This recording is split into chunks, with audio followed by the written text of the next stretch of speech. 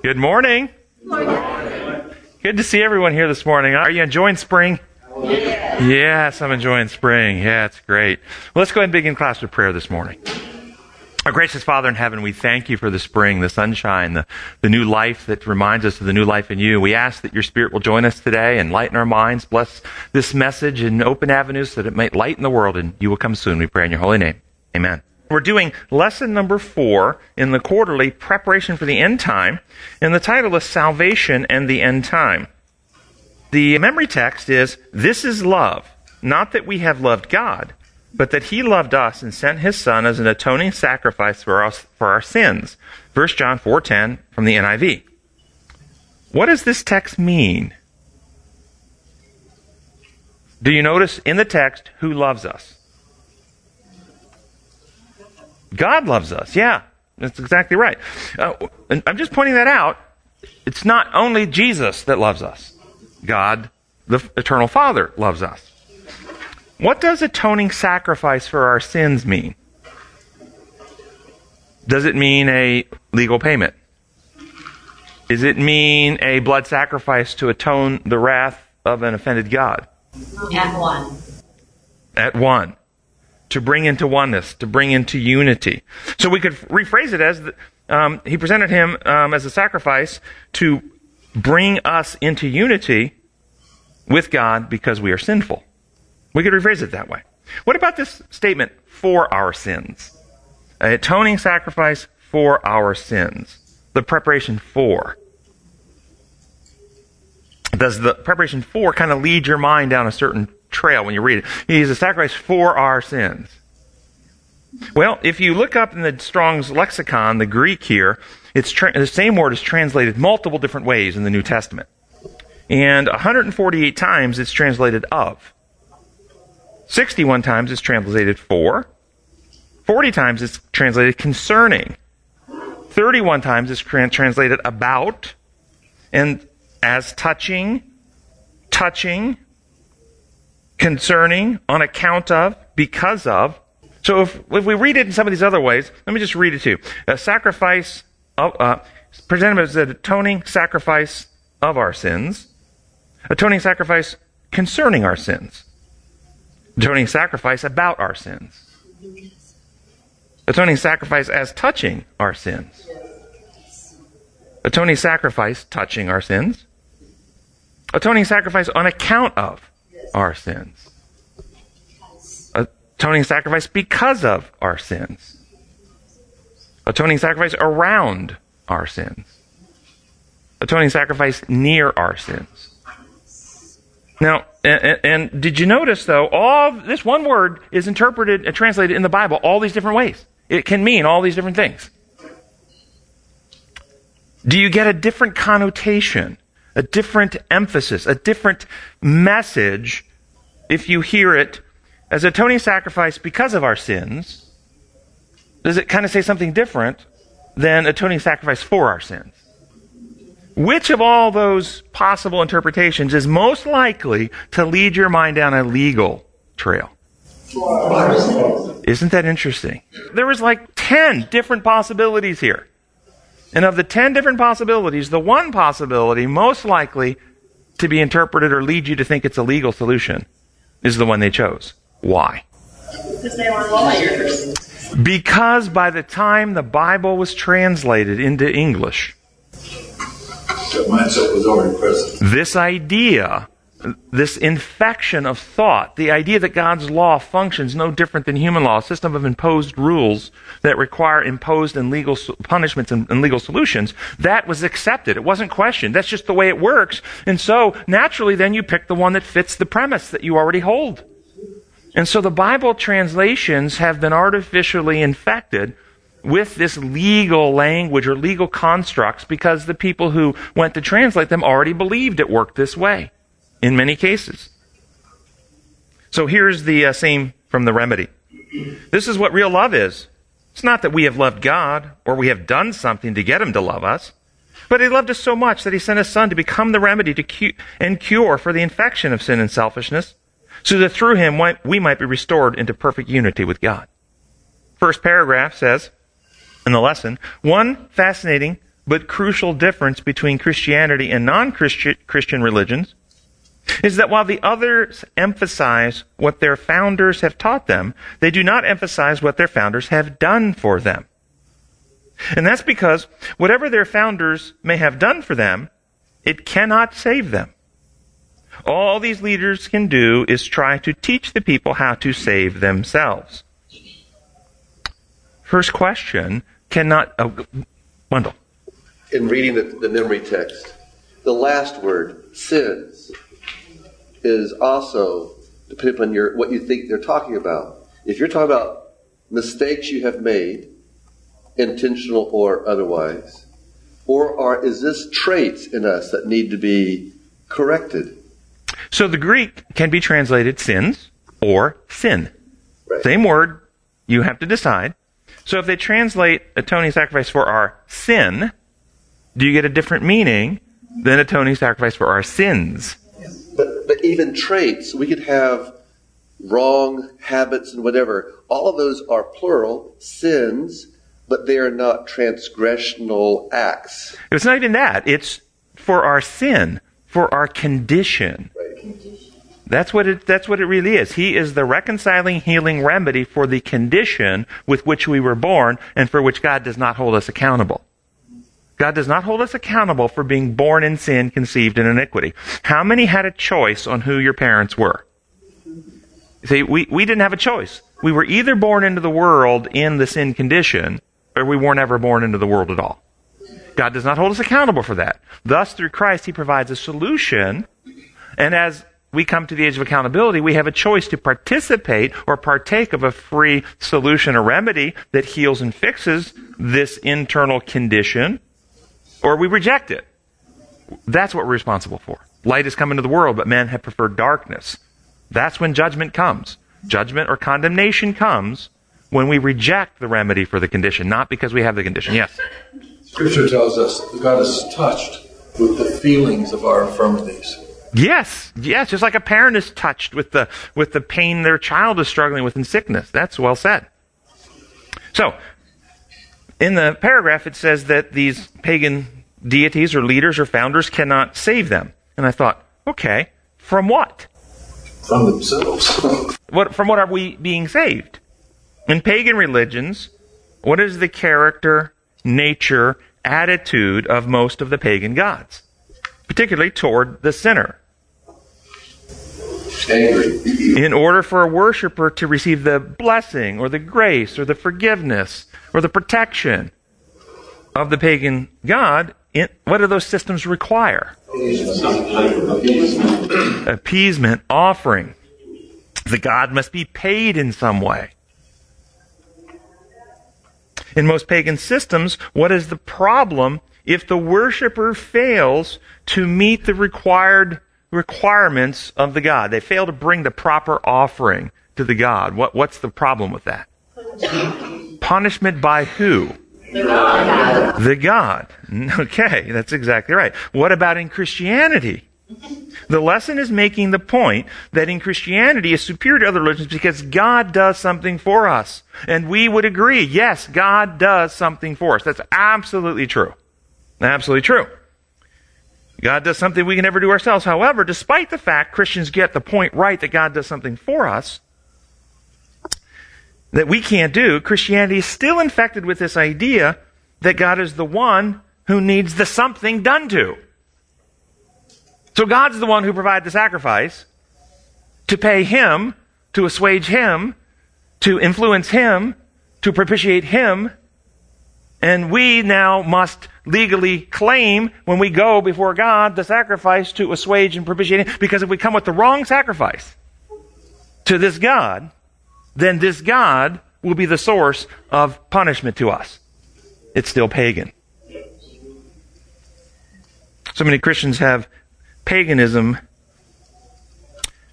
So many Christians have paganism as religions in which the worshiper offers the god a sacrifice or payment or propitiation to the god. But in Christianity, God provides the propitiating offering Himself. But they fail to realize that even though that's true, when we turn it around and make that propitiatory offering, Jesus' blood to the Father's law, we're still teaching paganism. I put a search engine, and thus, what is it that within Christianity, in that view, are we needing to be saved from? We're still needing to be saved from the angry and threatening God. That's the problem. So I put in a search engine in one of these, I think it was Google. From what does Jesus save us? From what does Jesus save us? And the top non-paid hit, okay, so I didn't go for the paid ones. The top non-paid hit was from the Christian Apologetics and Research Institute, and it reads as follows.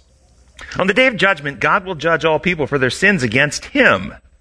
He will judge all who have lied, stolen, cheated, lusted, dishonored their parents, etc. He will do this because he is holy and righteous. God must punish the sinner. God cannot and will not ignore the person who has broken his righteous law. The law is a reflection of the character of God. Therefore, to break God's law is to offend God and deny the holiness of his character. He will be vindicated. He will judge. The Bible says that all have sinned and fallen short of the glory of God.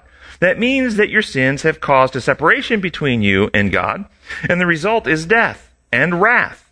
The only way to be saved from the wrath of God is to be saved from it by faith in Christ. You must trust what Jesus did on the cross to forgive you of your sins and not trust in anything else, not even your own sincerity or works. It is Jesus and only Jesus who can turn away the righteous judgment of God upon the sinner. Number one, hit. This is paganism, guys. It's paganism. This is why there's a delay. This is why the Lord hasn't come. He's waiting for a message to lighten the world, because when Jesus comes, what does it say in John? We will see him face to face, for we shall be like him. There's a law, one of the design laws. By beholding, we become changed. We become like the God we worship and admire. When we present pagan God constructs, we don't become like Christ. We remain in fear of Christ. So in this, we have an angry, offended God who's the source of inflicted punishment, and therefore needs something done to him in order for him to forgive and not kill. 19th century Congregationalist theologian George MacDonald wrote, "The Lord never came to deliver men from the consequences of their sins while those sins yet remained. Yet feeling nothing of the dread hatefulness of their sin, men have constantly taken the word that the Lord came to deliver us from our sins to mean," notice, he's got it right, the Lord, the Lamb of God, who takes away the sin of the world. Jesus came to deliver us from our sins. McDonald's got it right. To deliver us from sinfulness. To deliver us from our sins to mean that he came to save them from the punishment of their sins. This idea has terribly corrupted the preaching of the gospel. The message of the good news has not been truly communicated.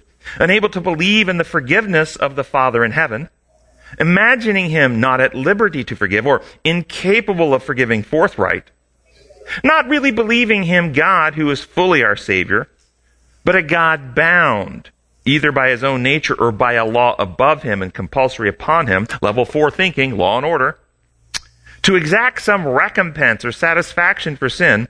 A multitude of religious teachers have taught their fellow men that Jesus came to bear our punishment and save us from hell. But in that, they have misrepresented his true mission. May I just add that in Luke 1, when John the Baptist's father could finally speak again, after he said the boy would be named John, it says that his father Zechariah was filled with the Holy Spirit and prophesied. And I'm going to kind of skip down to the part about what Jesus' mission was for. His mission, salvation from our enemies and from the hand of all who hate us, to show mercy to our fathers, and to remember his holy covenant, the oath he swore to our father Abraham to rescue us from the hand of our enemies, and to enable us to serve him without fear in holiness and righteousness. Yeah, that's exactly right. Restore us to love and trust. So I want everyone to see this very clearly. This idea that God is the source of inflicted punishment comes from the lie that God's law functions like human law and requires imposed penalties. This is the lie of Satan from the beginning of the controversy in heaven, and is the lie that the remnant people are to specifically oppose and eliminate from our representations of God.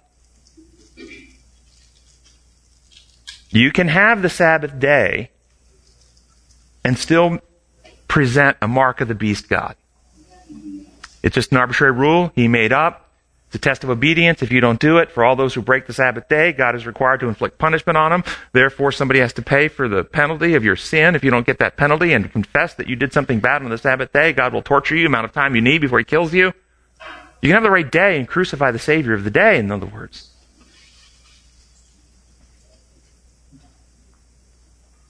Second paragraph reads, in contrast, Christians emphasize not only that what Jesus taught, but what he did. This is because what Christ did provides the only means by which we are saved. Christ's incarnation in human flesh, his death on the cross, his resurrection, and his ministry in heaven. These acts alone are what saves us. And I agree with that completely. These acts alone. We would agree. We don't dispute this at all, that we are saved by the life, death, resurrection, and ministry of Jesus Christ.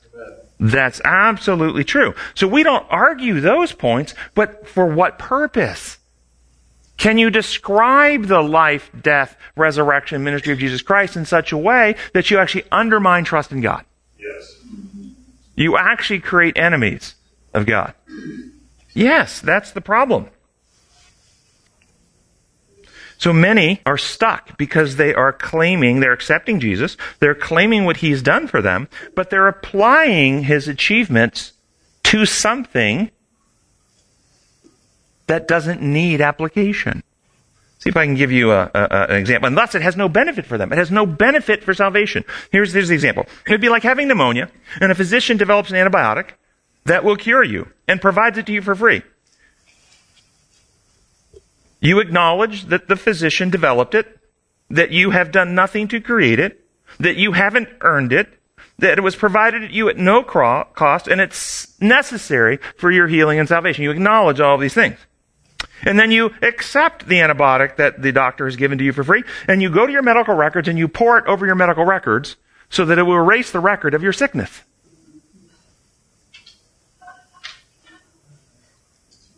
What happens? Do you get better? But you've accepted. You haven't tried to earn it. It's free. And then you apply it where it has no effect. And when the doctor comes in to examine you, because you've been applying this remedy to your record books to try to erase the records, he comes in to examine you, what condition does he find you in? He finds you terminal. That's right. You're dying. You're terminal. That's exactly right. This is what Christ describes. Lord, Lord, we prophesied in your name. We performed miracles in your name. We've done all these things. Get ye hence, ye workers of iniquity. I never knew you. They're trying to apply the merits of Christ to their legal accounts and do all these things that the law requires. They've never applied it to their hearts. And this is the problem with the legal salvation method. We take the blood, the sacrifice of Jesus, and we legally claim it, and we apply it in some construct in a courtroom in heaven, but we don't actually apply it to our hearts. How about this one? When the doctor comes in to examine you, you offer the doctor the antibiotic to propitiate his wrath and prevent the doctor from killing you.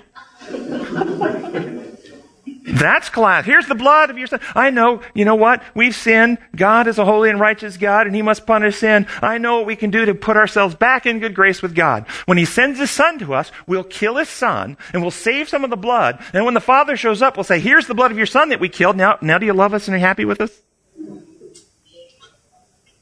That's what's taught. It's ridiculous. What would the doctor do if when you came in, not having partaken? Remember, Jesus said, unless you eat my flesh and drink my blood, he said, you must ingest me. You must take me into your being. I am the power that renews and restores. I am the truth. If you're not taking me into your heart, it's not doing you any good. So what happens if the doctor comes in, having given you this free antibiotic that will absolutely cure you, but you have accepted it in your possession, you've acknowledged the reality of its necessity, but you've applied it to your books. You haven't partaken, you haven't ingested it. And so when he comes, you're so bad off, you're beyond healing now. What will his attitude be towards you? Will he be sad? Is it possible he might also be angry?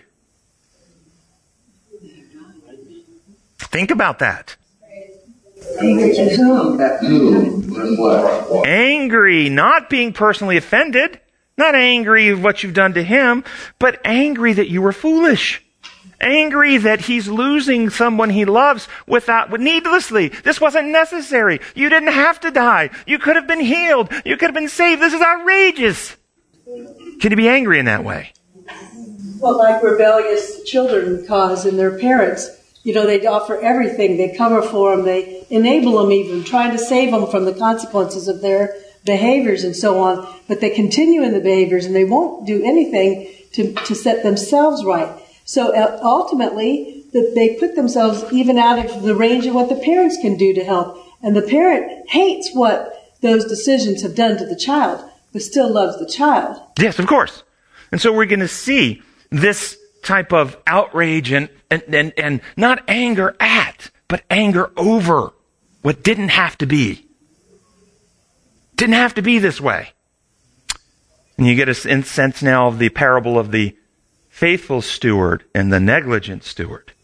What about those? What will it be like for those who have spent their entire life feeding people the lie? When they become aware that they personally have kept people from being... here's what you do. Here's the antibiotic from the doctor. What you need to do is you need to pour it over these records. That's what you need to do. And now once you do that, you need to claim that you are now healthy, even though we know you're not. Just claim that you believe you're healthy. That's what you need to do. What would it be like for them when they realize how many lives they've prevented from actually being healed? Yes? One of the things that disturbed me about that passage you read from the search engine is there was a lot of truth in it. Yeah. There were phrases and sentences that they were widely understood were dead on correct, but it was built on a construct of saying. So which is more deadly? A bottle of poison that has skulls and crossbones on it and says caution poison, or the same poison in a bottle of salad dressing? Which is more dangerous? The lies mixed with the truth are absolutely more deadly than the lies by themselves. Much more deadly. This is what Christianity has done in a great degree because it's been infected with this lie. And of course the Bible prophesied. You get your perspective. You start reading Scripture. You see God prophesied. A power is going to rise. He's going to seek to change God's law. He's going to wage war against the saints. He's going to win the war. He's going to be winning the war until the time comes that discernment or judgment is given to the saints, that they can make a distinction between these lies and the truth. We're in that time in history that the people are supposed to be going, wait a minute, this legal thing?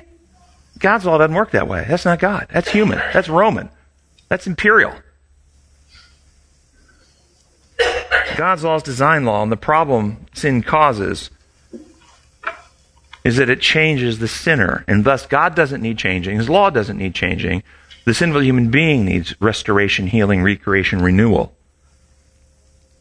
Yes? And you've said this before, but I think it bears repeating. In Isaiah 53, it says, "Surely he took up our infirmities and carried our sorrows, yet we considered him stricken by God and smitten by him and afflicted. But he was pierced for our transgressions. He was crushed for our iniquities. The punishment that brought us peace was upon him, and by his wounds we're healed." Yeah, so you notice what's being described here. He's going to come and take up our iniquities, our sinful condition, in order for us to be saved. But God prophesies through Isaiah, the human race is going to misunderstand, and the human race is going to teach that God was the one that struck him down, and God was the one that punished him, which is exactly what penal substitution teaches, that God, in order to be just, killed Christ on the cross and poured his wrath out upon him in order to the just punishments and all sins, past, present, and future, from all billions of people who've ever lived are placed on Christ, and God punished him there, which is the prophecy. We're going to misunderstand. We're going to teach this, yet it's through his wounds, through his sacrifice, that we experience restoration, healing, and righteousness.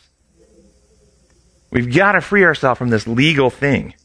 So what is it that Christ achieved by his death at the cross? And he achieved three categories of things. And in those categories, there are specific multiple elements of those. One, he achieved a perfect and complete revelation of truth. He revealed truth. to expose Satan. Remember, by his death he might destroy him, holds the power of death, that is the devil. Hebrews 2:14. And the devil's power of death is, life eternal is that they might know you, the only true God, and Jesus Christ whom thou hast sent. So if eternal life is knowing God, eternal death is not knowing God. So Satan's power of death are the lies. He's the father of lies. The lies that he tells that we believe that keep us from knowing God. It keeps us separate from him, distrusting of him. And so Christ's death destroys his power by revealing truth that destroys his lies. And I'm going to run down a whole bunch of these. And I'm not even going to suggest this is a complete list. This is just a list that I've come up with. But he revealed the character of selfless love, God's character of selfless love.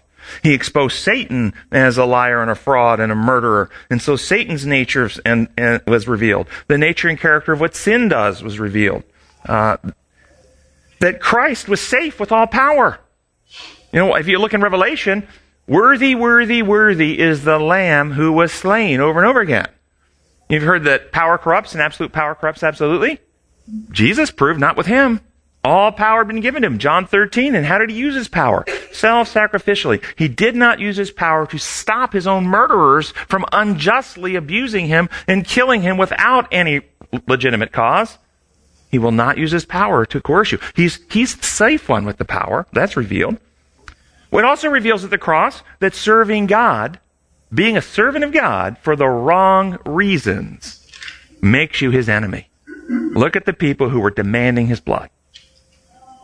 They claimed to be God's descendants from Abraham and the ones who held the oracles of God and his representatives on earth, but they served him with a wrong understanding of his designs and laws and for the wrong reasons, and thus they became his enemy. Same thing for Christians at the end. And even the Jews in those days, Jesus and what he told, what we call a parable, the rich man and Lazarus, isn't about the state of the dead or anything. It's actually a prophecy straight to their faces, because he's talking to the Pharisees and so on, in which, in the parable, the rich man says, to go tell my brothers about this so they won't have this happen to them. And the response is, if they don't believe in Moses and the prophets, they won't believe even if someone comes back from the dead and tells them. So after that, he raises somebody named Lazarus. And they still won't believe. And sure enough, not only do they not believe, because they didn't believe Moses and the prophets, but now they tried to kill Jesus and Lazarus. Yep, let's kill the evidence too. More revelation at the cross, that salvation isn't simply about a legal pardon process. That God does not kill the wicked or sinner. Jesus, who knew no sin, became sin for us at the cross. But God didn't lay a hand on him. My God, why are you forsaken me? Why have you let me go? God didn't hurt him there. Wicked men hurt him there at the instigation of Satan. That we have real freedom with God. God would rather let us kill him than take our freedom away from us. This is revealed at the cross. That God is forgiving, or he's not unforgiving. Father, forgive them. They don't know what they're doing. You see me, you see the Father. This is Jesus. This is God talking at the cross. That God is not arbitrary or severe. That there is no eternal burning hell was revealed at the cross. That the Sabbath is the embodiment of the law of liberty. Present the truth in love and leave people free. So at two great moments in universal history, after the creation of planet Earth, God rests and lets his intelligent creatures think for themselves and come to their own conclusion. And at the end of the plan of salvation, as Jesus gives the ultimate evidence of God's character, exposing all these truths, God rests and Jesus rests in the tomb, giving the universe time to contemplate and think, come to their own conclusion. That the justice of God is delivering the oppressed, not punishing the oppressor. That's what justice looks like. That God's law can't be changed to meet the sinner in his sin. It's like the law of respiration can't be changed to meet a drowning man underwater. You can't change it. You got to get the drowning man out from under the water. You got to give him oxygen. God had to restore love into the species human. Can't change the law because that's the design for life. That God told the truth, that sin leads to death. That love cannot be commanded, can only be earned by love.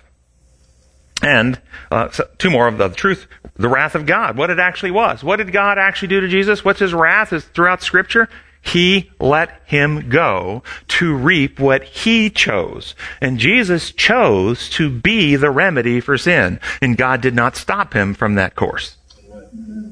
And that there was no manufacturer's defect in the creation of the species human.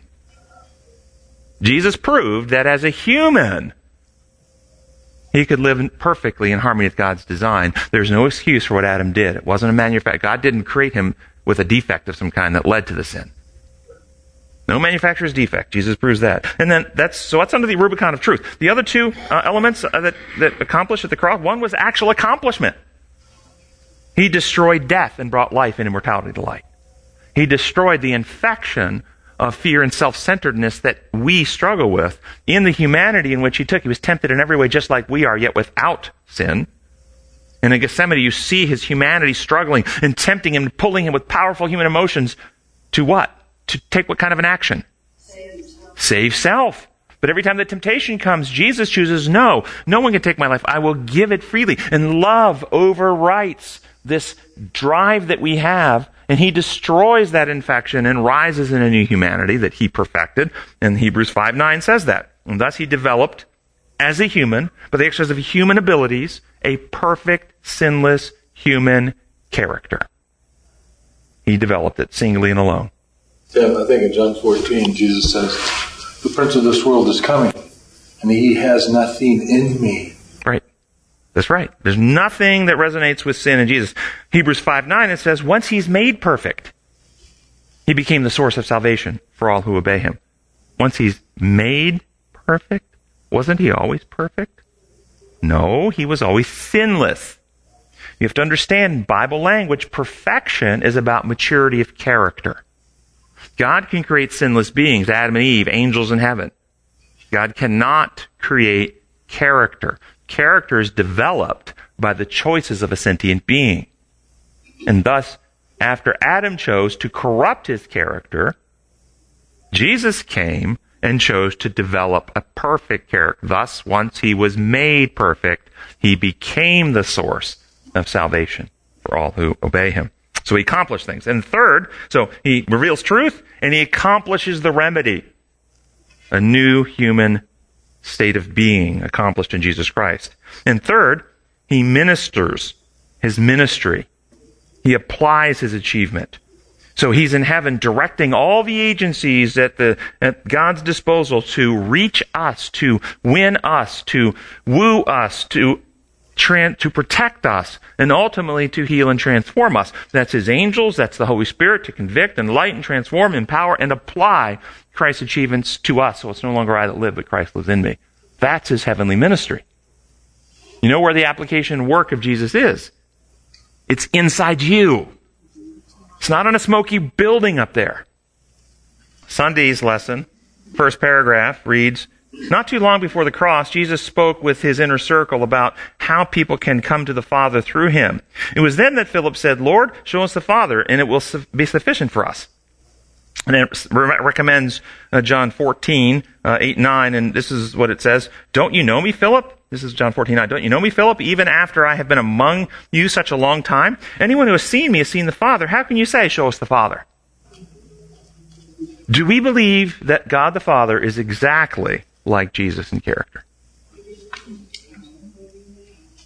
Do we teach that? Do all of our doctrines consistently make that point as we unpack our doctrines? Do they unfold in ways that Jesus and the Father always come out with the same character? Or do we have a problem in Christianity where as we unpack doctrines, we find that we have two characters at work here? We have a loving, gracious, self-sacrificial, forgiving Redeemer, and we have a severe, angry, wrathful, as we read in that description earlier, personally offended judge who needs to be influenced. Anything like that's a lie. If you see that happening, it's a lie.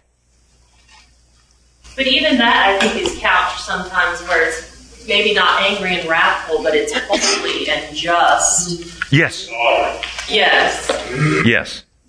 Third paragraph says, one reason Christ came to the world was to reveal the truth about God the Father. Through the centuries, wrong ideas about him and his character have become widespread, not just among the heathen, but among God's chosen nation as well. The earth was dark through misapprehension of God, that the gloomy shadows might be lightened, that the world might be brought back to God. Satan's deceiving power was to be broken. Well said. This is a brilliant paragraph. Beautifully said paragraph. What lie do you think is the most common lie held by Christians today about God? That his law functions like this. See, I think that's the real one. Most of the Adventists, if you ask an Adventist church, probably would say eternal burning hell. That's the biggest lie. But in this class, because we've been looking at this, I think, of course, we agree that that's not a truth, it's a lie. But this lie, I think, is much more impactful and deep. Yes? You know, what the Adventist Church doesn't speak about eternal burning fire, but they're happy with saying you'll be burned even for a short period of time. Right. It's the same thing. Yep. God will use his power to keep you alive while he tortures you before he kills you. 100 years? Yeah. One day, the pain is still the same. I think. No, that's exactly right. And it makes God out to look terrible. Yes. What about this idea that Jesus is the way, the truth, and the life, and no one comes to the Father except through him? Does this mean that only people who have heard about Jesus and accepted Jesus and been baptized into Jesus will be saved? Do you know it's commonly taught this way? There's a passage in Romans 2:13 through 15 that says, those who have not heard the law, for it is not those who hear the law who are righteous in God's sight, but it is those who obey the law who will be declared righteous. Indeed, when Gentiles who do not have the law do by nature the things required by the law, they are law for themselves, showing that though they do not have the law, since they show that the requirements of the law are written on their hearts. What's the new covenant? I'll write my law on your heart. So these are reborn people who the Bible's saying be saved, but they haven't heard anything about Christ yet. Here's another one. Zechariah 13:6 says, if someone is talking about the new earth, the earth made new, if someone asks him, what are the wounds on your body? He will answer, the wounds I was given at the house of my friends. The implication here, there are going to be people in heaven who don't know the story. You're not going to say, hey, Jesus, where did you get those wounds? Where did that come from? You're not going to ask that question, are you? You know where those wounds came from. But there are going to be people there who don't know. They're going to ask. So do we have a contradiction here? Where the Bible is saying some people who haven't heard about Jesus, therefore haven't taken the official step to claim Jesus as their Savior and been baptized into Jesus, who won't even know the gospel story, are going to be in heaven, but Jesus said no one comes to the Father except through me. Is there a contradiction here? So how do you reconcile that? Jesus enables people of every generation, culture, and so on to come to, I guess, feel through nature and through their experience and so on, what's right and wrong, and consistently choose right. But it's through the Holy Spirit, whether they know it or not. Anything good comes from God. So let's tighten up what you've said. Let's give some Bible foundation for it. Romans 1, chapter 20. For since the creation of the world, God's invisible qualities, his eternal power and divine nature have been clearly seen, being understood from what has been made, so that men are without excuse. So you said through nature. So here we have Paul teaching that people can come to God through the truth about God as revealed in nature, but we have to have one more linkage here. So they do that. How is that still coming through Christ? Well, because Colossians 1:16. For by Christ all things were created, things in heaven and on earth, visible and invisible, whether thrones or powers or rulers or authorities, all things were created by him and for him. So if they come to God through nature, who's the member of the Godhead who put all those lessons in nature? Number one. So if they come to him through nature, they're coming to the works of Jesus. Number one. Number two, when they come to trust God, from the revelation of God's character in nature, when they come to trust him, they open the heart and the Holy Spirit begins doing a work in them. From where is the Holy Spirit getting this human perfect character to apply and reproduce? Who are they becoming like? It's still the work of Christ being reproduced in them. He's still the remedy, even though they don't know that remedy yet. It's like somebody who is given an IV infusion of an antibiotic and they don't... Any docs in the room? What medicine you're on? I don't know. You ever get that? I don't know. Does that mean because they don't know it doesn't help them if they take it? There'll be people who don't know, but they've partaken. They've partaken. And Christ says the Holy Spirit is speaking only what he hears. That's right. That's right. So in the Holy Spirit, he's going to take what is mine and make it known to you. He's not going to speak on his own. He speaks only what he hears. So the Holy Spirit is Christ's representative on earth. communicating to you the pleas of Christ. So when you read passage, Jesus is in heaven before the Father pleading his blood in our behalf. Yep. But he's not pleading to the Father. He's before the Father carrying out the Father's purposes. And the Father's purposes are, he loves you and the Father wants you to be saved. And so Jesus is pleading for the Father to you. And the Spirit hears those pleas because the Spirit doesn't speak on his own. He speaks what he hears and he's listening to Christ. And Christ is pleading, I love you. You're important to me. I can heal you. Will you trust me? I've died for you. And this is what's happening. But when you go from the legal penal view, oh no, we have Jesus up there pleading to the Father because the Father is a pagan deity who, without this pleading and blood and payment, would lash out and hurt you. And in some systems, you not only have to have Jesus doing it, you have to have Mary and all the saints doing it because he really needs working on. You laugh at that, but it's just as criminal to do that with Jesus alone. And so what happens in many Protestant and Catholic groups is they argue back and forth whether Mary and the saints are pleading or just Jesus. And I've heard this classic from certain Adventist pastors that they are just outraged that Mary is put up as a co-redemptrix and put up as another intercessor in heaven when only Jesus is our intercessor to plead his blood to the Father. And they miss the entire point that the devil's laughing at them because they are still worshiping the same pagan God that the Catholic is worshiping. If they have this being who needs to be worked on, otherwise he'd lash out at us. Yeah. They missed the whole point. So I see Jesus pleading with the Father, meaning they're together, pleading to us. Yep. So, he's pleading with the Father, but he's not pleading to the Father. Yes, exactly. You get this also in John, when he says, don't you know I never say anything on my own? I speak nothing of my own. I speak only, the words I speak are the words the Father has given me to speak. So there's evidence from Jesus' own testimony that what you said is absolutely right. Monday's lesson. Sin separated the human race from God. A yawning chasm opened between them. And unless the chasm closed, humanity was doomed to eternal destruction. The gulf was deep and dangerous, yet it took something utterly incredible to solve the problem of sin and to reunite sinful humanity with a righteous and holy God. It took one eternal with God himself, one as divine as God himself, to become a human being and, in that humanity, offer himself as a sacrifice for our sins. Yes, there's that language again. Now, this can be understood in a very healthy way. It absolutely can be. But I would ask the person who wrote this, offered himself to whom for a sacrifice for our sins? And if they say, well, he offered himself to God. Lie, paganism. Offered himself to God's law. Lie, paganism. Offered himself to us. Now you're getting down to it. God did not need... See, when Adam sinned, did God get changed? Did God's law get changed? Did the condition of humankind get changed? God did not need something done to him to fix him. He was perfect. His law was perfect. Nothing needed to change there. The gulf between God and man wasn't because, as many models, if you read, because God suddenly became personally offended. He was outraged. He was angry. He was wrathful. How dare you, little plebes, after all that I've done for you, rebel against me? And this is how it's often taught. This is paganism. This is Satan's view of God. Didn't happen.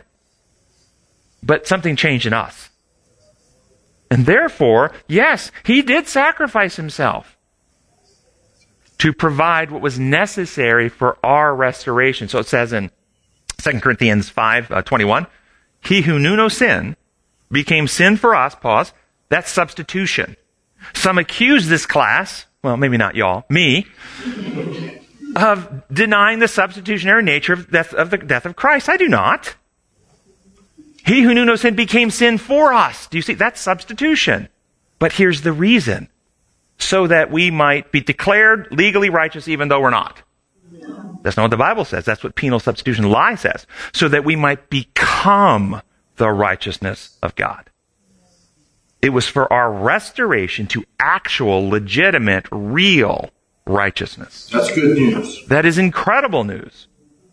That's exactly what one of the pastors in our church told me. They said, but Tim doesn't believe in the substitutionary death of Christ. But at that time, when I heard it several years ago, I didn't know what to say. And the reason they say that, see, if I were to say, Jesus did not have to die in order for doctors to develop penicillin. That's true, isn't it? He didn't have to die for that purpose. Is that the same thing, though, as saying Jesus did not have to die for our salvation? That's not the same thing at all, is it? And so when I say Jesus didn't have to die to pay a legal penalty to an offended God to assuage or propitiate his wrath, since that's the only reason they have in their database, well, I take their reason away. Well, then there's no reason that Jesus had to, Jennings said Jesus didn't have to die. That's what happens. And that's why they say that. Yes. So in that verse where it says Jesus became sin, though he knew no sin. So what does it really mean that he became sin? So I think the Isaiah text tells us he took upon himself the infection of what the carnal, selfish nature does, and he experienced temptation in every way just like we are as a human being. And we see it in Gethsemane. He wasn't just tempted like at the beginning of his ministry after his baptism. He went out in the desert and confronted the devil, and the devil tempts him externally. In Gethsemane, he's tempted by his own humanity. He felt unbearable human emotions that cause such anguish. And he pleads to the Father, if it's possible, let this cup pass from me. In other words, we can tell what he's being tempted to do. And he's being tempted to use his power to act in self-interest. Now, if you read Scripture, once he's on the cross, I think it's 3 different times people have come to him and said, you've saved others, save yourself. If you save yourself, we'll believe in you. Come down off the cross and save yourself. See, the core thing in the carnal nature is the survival of the fittest drive.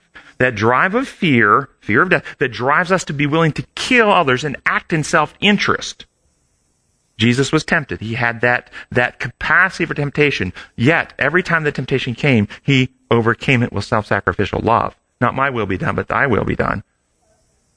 And so he destroyed that infection in his humanity. So the sense in which he became sin for us is that he had human bodies like we do that want to save themselves, but he chose not to save himself. Yeah, he took the very condition with which we struggle, as I understand it, upon himself and cured it. That's what I understand it means. It's the condition itself, not the act or the deed. It's not a legal behavior that he took upon himself. See, the legal view would say, well, he took every sin, every misdeed that has ever been done through human history was placed on him. And therefore the Father had a judicial pronouncement and added up all the amount of punishment that he had to suffer and then inflicted that punishment on him for a legal process. That's a lie. That didn't happen. And you can see the foolishness in that very quickly by some simple questions. You know, Hitler and Stalin, between the two of them, I think, killed 100 million people. Thus, they shortened their lives. And they shortened the lives of sinners. Meaning that those 100 million people didn't live another 30, 40, 50, 60 years committing sin. So billions, probably trillions, perhaps quadrillions of sins were never committed by those people. Thus, Hitler and Stalin were reducing the suffering of Christ. Because those sins weren't placed on them and didn't have to be punished anymore because they didn't get. So all the abortions that happen prevent people from ever being born who commit sin, and therefore all those sins can't be placed on Christ because they never happened, therefore reducing the sufferings of Christ. You see, it makes no sense that this is behavioral application and punishment. Yes? So the pre-cross animal sacrifices fulfilled what precisely?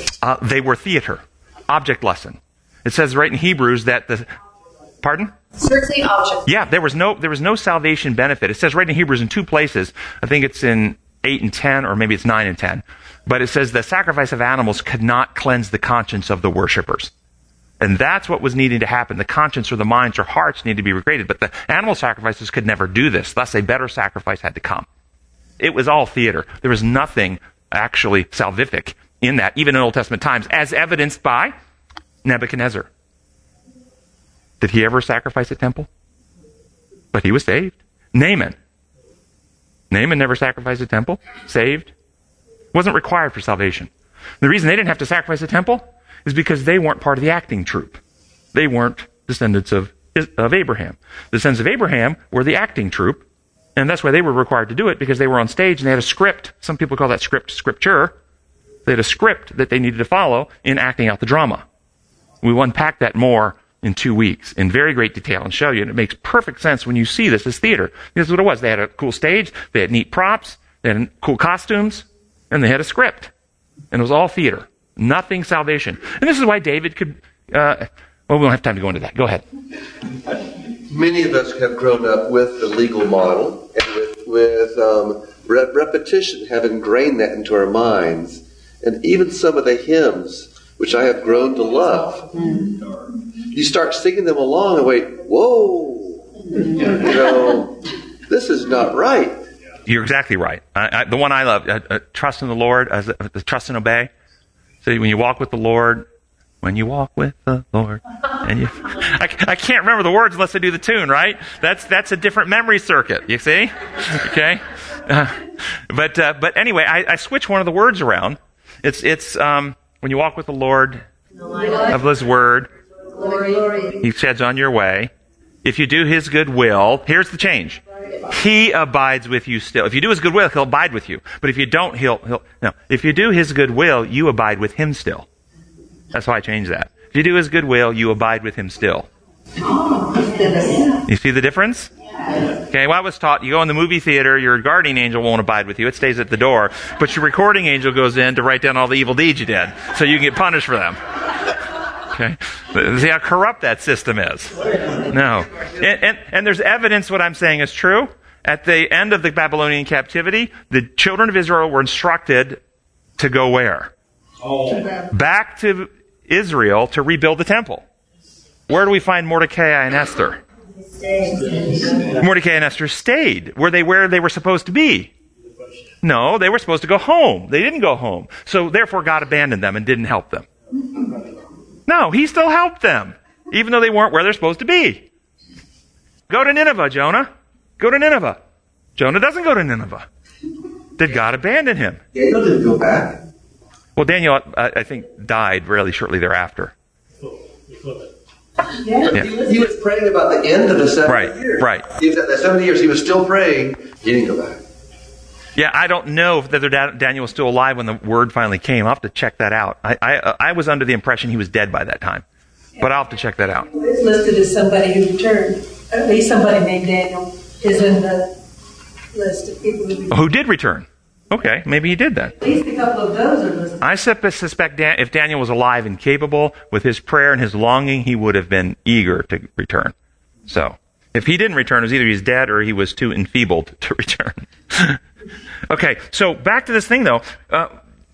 He who knew no sin became sin for us so that we may become the righteousness of Christ. That means we actually become righteous. And what does it mean to become righteous? It means we become in heart right. What does it mean to become right? We become restored to God's design. We become people who love God and others more than self. That we begin to value His methods, His principles, and ultimately come, it says in Revelation 12:11, these are they who do not love their life so much as to shrink from death.